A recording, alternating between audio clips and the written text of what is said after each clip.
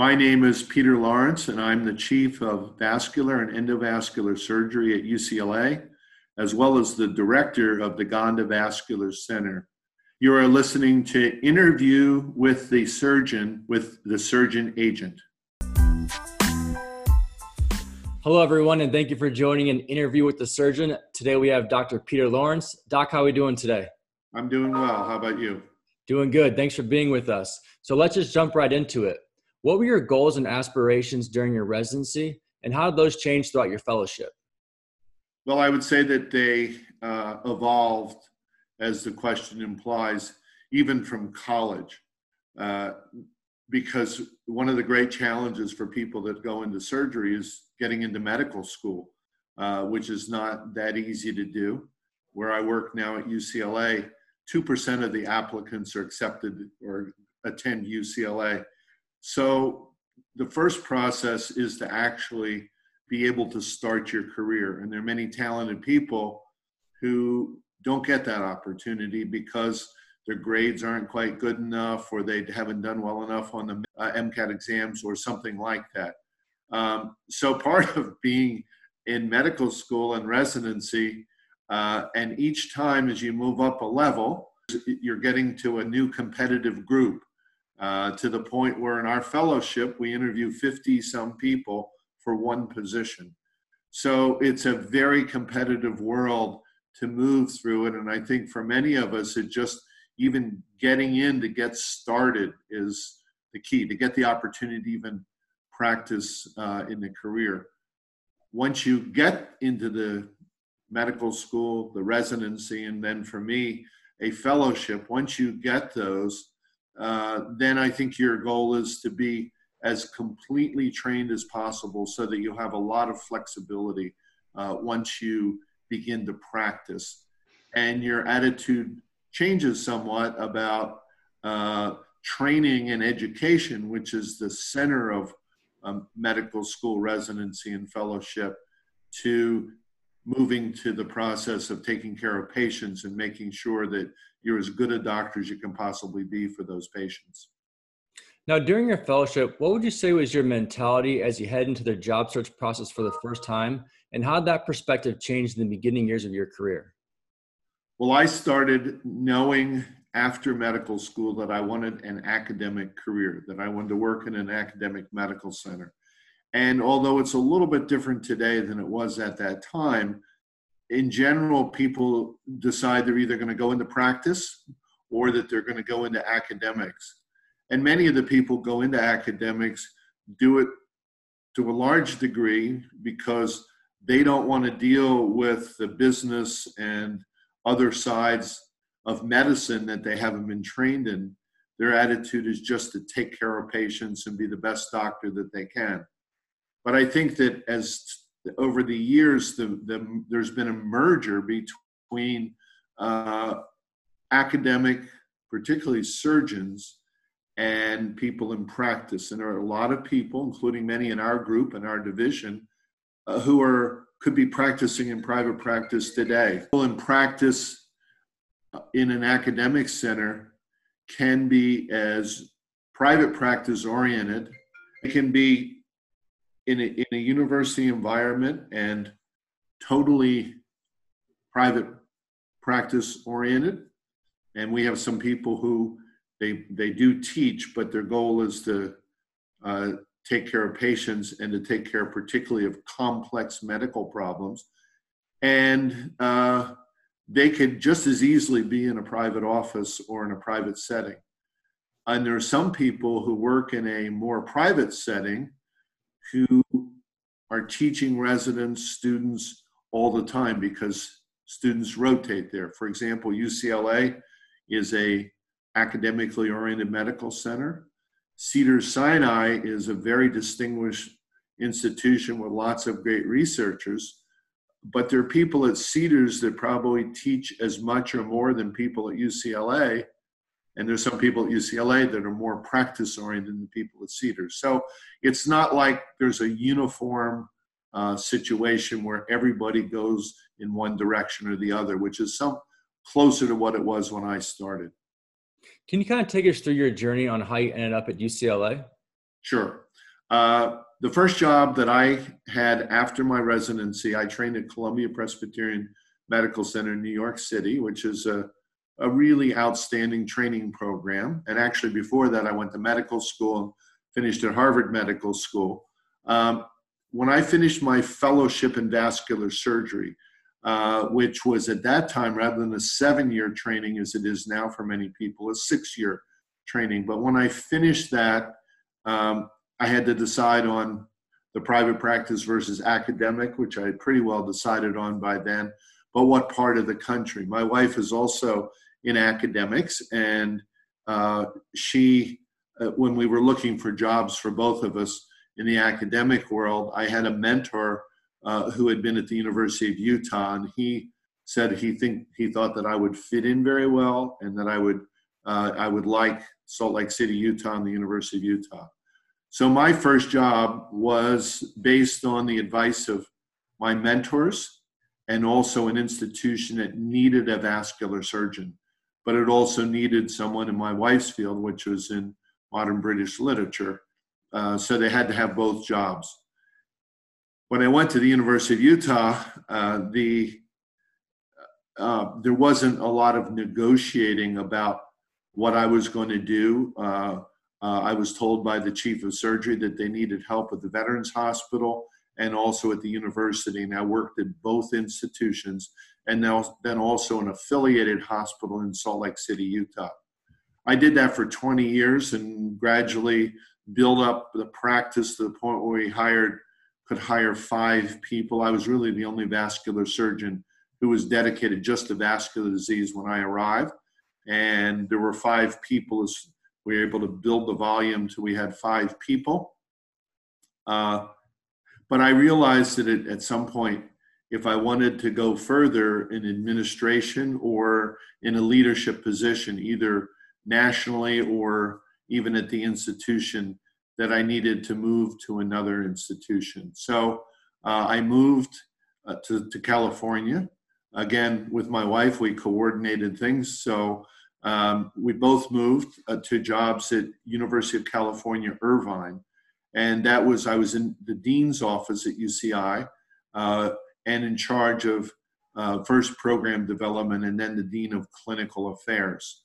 At the same time, my wife had moved up in Utah, and she was the dean of humanities at UC Irvine. I did that for 5 years and then was called by friends and colleagues in vascular disease management, vascular surgery at UCLA. This is now 17 years ago. And they asked me if I was interested in a job at UCLA running the vascular division. Now, you might think going from a dean's office position to a chief of vascular surgery would be either a parallel or step down. But to me, because of the great reputation of UCLA and the magnitude of the institution, and I don't know in absolute terms, but it's many times bigger than UCI, I decided that I would concentrate on just vascular disease and vascular surgery. And that's how I ended up at UCLA, is after a 5-year stint at UC Irvine. And during that time at UC Irvine, I learned a tremendous amount about the business side of at least academic medicine. I sat in the dean's office with the CEO of the hospital, who's a fellow named Mark Larrett, who's now the CEO at UCSF, and the head of finance, Ron King, who was an accountant and an MBA, who really ran the business side of it. So going to every meeting and sitting next to them, I learned a lot about the business side of academic medicine, which was very helpful to me in my career at UCLA. Now, what would you say were some of the keys to your success that shaped your early career as you climbed to the top of the industry? Well, the value in surgery and in medicine is, but particularly in surgery, is patient care. It's getting good results, dealing with the most complicated problems, and then publishing those results in medical journals. And it's the idea of, we talk about the four-legged stool of academic surgery, which is clinical practice, research, teaching, and administration. Now, not everybody does all four of those, but if you can do all four, you have the opportunity. That's what propels your career. And to whatever extent I did it, hopefully by outside people assessing me, they've decided that I did it pretty well. That's where you get advanced. If you're highly published, if you review for journals, and if you have grants, then that gives you the academic credibility. If you have a large practice and take care of incredibly complex problems and get good results, that takes care of the clinical side of things. And then the commitment to teaching students, residents, fellows, and building a program, an education program, takes care of the education. For many people, they can do those three things. It's unusual for people to be able to do all four well, but that fourth one of administration, and that includes understanding not only the business side of medicine, but how you manage and develop large programs, is the administrative side. And that's the four parts of the four-legged stool. Now, seeing that you oversee the program there, what type of advice do you have for the chief residents and the fellows as they head into the job search process for the first time? Well, I think that it really varies a lot by the climate. And I would say my advice might be very different today with COVID and the challenges in an environment where the typical practice of surgery is not possible, versus times when there is a great need. We're fortunate in our specialty, and I don't know exactly the percentage today, but historically there have been 5 to 7 jobs for every person that finishes their training. So there are jobs that go unfilled. The other side of things is that our field of vascular disease management has expanded to not just be vascular surgery, but include endovascular, treating vessels from the inside, and also vascular medicine, getting the best results by modifying risk factors, stopping smoking, controlling blood pressure, diabetes, things like that. So the field is expanded in scope, and it's very important for residents and fellows, when they finish their training, to recognize that they still have a lot to learn. And one of the things that I talk to them about is the importance of going to a practice, whether it's academic or private practice, where their colleagues are true colleagues and act as mentors. If they're not done with their training, in the sense that there are some operations that you might see 5 times in a lifetime, in a career. And you need to have mentors who have dealt with those kinds of problems. You need to have those mentors to work with you and to be a colleague who supports you, maybe helps you in managing those patients without taking those patients away from you. If you're always passing them on to the most senior person, you won't develop. And yet, on the other hand, if you don't have anybody to discuss the cases with, the patients won't get the best care. So it's really having a good mentor is as important as having a great income in the first job. Now, can you tell us a little bit about your involvement in the Society of Vascular Surgery? Sure.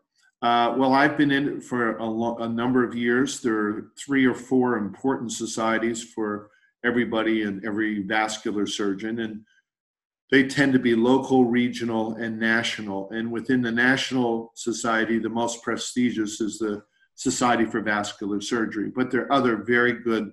There's a Society for Clinical Vascular Surgery, which has a very large number of people. And then there's one devoted to venous disease called the American Venous Forum, which was a spin-off of the Society for Vascular Surgery, but now has become very independent. The way you, I think, progress within a society like the SVS is, number one, that you participate. And that means that you submit papers to the national meetings, you discuss papers that other people have written, and you participate on committees. And all of those activities, if you do them well, will over time, you'll advance. So I had no major sort of goal of becoming the president of the SVS, although that happened. But my goal, I realized was important, was to just do the best job I could when I presented a paper or was on a committee. There's a famous saying from one of the giants of surgery, who's, was from 50 years ago, but he had two rules in administration, and it applies to societies. He was at the University of Minnesota. I believe his name was Owen Wangenstein. He had two rules. One was, when you are requested to participate on a committee at the University of Minnesota or on any activity like that, always accept the invitation. Or never turn it down. And then his second rule was never go. And interestingly, that was the attitude of surgeons, was live in the operating room. You just do cases and never go to committee meetings, sort of do things through a back door. You go and you call up the CEO of the hospital and tell them what you want, or you don't go to the meeting. It's just the opposite of that. And having been now the president of the Society for Vascular Surgery, it's just the opposite. It's never accept a committee assignment unless you're going to actively participate, and always go. And if you accept assignments or don't do a good job with presenting papers, you get a reputation for somebody who's somewhat superficial. If you, every time you get a committee assignment or responsibility, if you accept that and participate in the calls, but also have creative ideas, you'll move up in that committee and become a chair of the committee, and then that committee leads to another one. And mine was just an evolution through a couple of what I thought at the time were innovative ideas. One was that all young residents and fellows present their papers at a session that was a poster session. Posters had always been sort of the last choice. If you didn't get your paper on at the main meeting, you would print a poster, tack it up on a board, and people would read it, walk by, and say, you had an interesting poster. It's a lot of work and not much reward. And one of the things that I did when I got to be the chair of the education committee is to decided we were going to turn the poster session into a really enjoyable, fun, but interesting, challenging experience. So what we said was, we're going to break the posters up into topics like aortic aneurysm, carotid stenosis, and we're going to have about 10 posters, 120 in the whole meeting, and it's going to be like a game show. And what we're going to do is give everybody with a timer, beat the clock timer, we're going to give everybody 3 minutes to tell what's on the poster, 2 minutes to answer questions, and then everybody who's listening is going to grade you from 1 to 10. And the winner of the 120 to 10 sessions is then going to go up on stage a day later and going to present it to the entire membership of the SVS, which can be up to 1,000, 1,200 people. And you do the same thing. And at the end of that, the audience, through an audience response system, is going to vote on who the presentations. And we're going to give out an award of $1,500 for the best presentation, $1,000 for the second best, and $500 for the third. But we're going to make it fun. And that really transformed the whole poster session. I had people after that who wouldn't submit their paper to the regular plenary main session because they wanted to be on the poster session. They thought, so that's an example of something where you get a chair of a committee, and it led to what I thought was a pretty innovative way to train residents and fellows as to how to present papers at a national meeting in a non-stressful but very enjoyable and real learning experience. And I think maybe that's what led to me being selected then to be the program chair for the whole meeting, the SVS meeting, which is not just more than the poster session, and then ended up with me being invited to be the president of the SVS. Now, on that topic, with the annual conferences almost all but being virtual right now through Zoom or GoToMeetings, what type of advice do you have for these residents and fellows that would normally be able to rub shoulders with someone like yourself at an annual conference, but now their whole outreach process has changed? Well, I think that still the principles are similar. in that you still present papers at the meeting. People listen on Zoom, and you can get to be recognized if you do a really good job, even though it's not quite the same as going out to dinner or to a social event. I think it's going to be a challenge and harder, and realize we've only been doing this for 4 months, so it's hard to know how long this is going to last. I've participated in a number of those sessions, listening to them. And what's impressed me is that it gives the person who's presenting the opportunity to almost present it better than they could when they were at the meeting and walked up on the podium, and there were 600 to 1,000, 1,200 people in the audience. They do it from home, but they can present it like we're doing now, and you can have a script, and if you really properly prepare for it, you can give a great talk, which will be, I think, recognized. So it's not the same, and I can't say that the society is going to evolve in the same way because of COVID, and hopefully we'll get a vaccine and we'll get back to in-person meetings. But I also think that there was a trend toward doing more online meetings even before COVID. It accelerated that process. So many of us who grew up traveling to meetings, it got to be almost nonstop. Last year, before the COVID started, through my job at the SVS and then the editorship of the Journal, last year I did 180,000 miles of airline travel. So I went to China twice, I went to Japan, went to South Korea, went to South America twice, and then all over the United States and once to Canada. Oh, and I forgot Europe. So by the time you add all that up, it's like you're on the road constantly. And when you think about it, it takes you a day to get there, a day to get home. And you may only be on stage, if you're asked to give an important plenary talk, it might be 30 to 50 minutes. And you may give a paper or two. By the time, the total amount of time, other than rubbing elbows with and seeing your old friends, maybe a total of an hour. And it costs $5,000 to do it. Somebody pays for it. But when you think about it, is that really an efficient use of a surgeon's time? So if we can improve the online things like the podcast that we're doing, or we can make it so the experience is close to what it was when you traveled, it's a lot less expensive and it's a lot more efficient as far as time use, to try to learn how to do more of our meetings virtual. Doesn't mean we'll never have a meeting, but I found that I was at least once a month and often 2 or 3 times a month.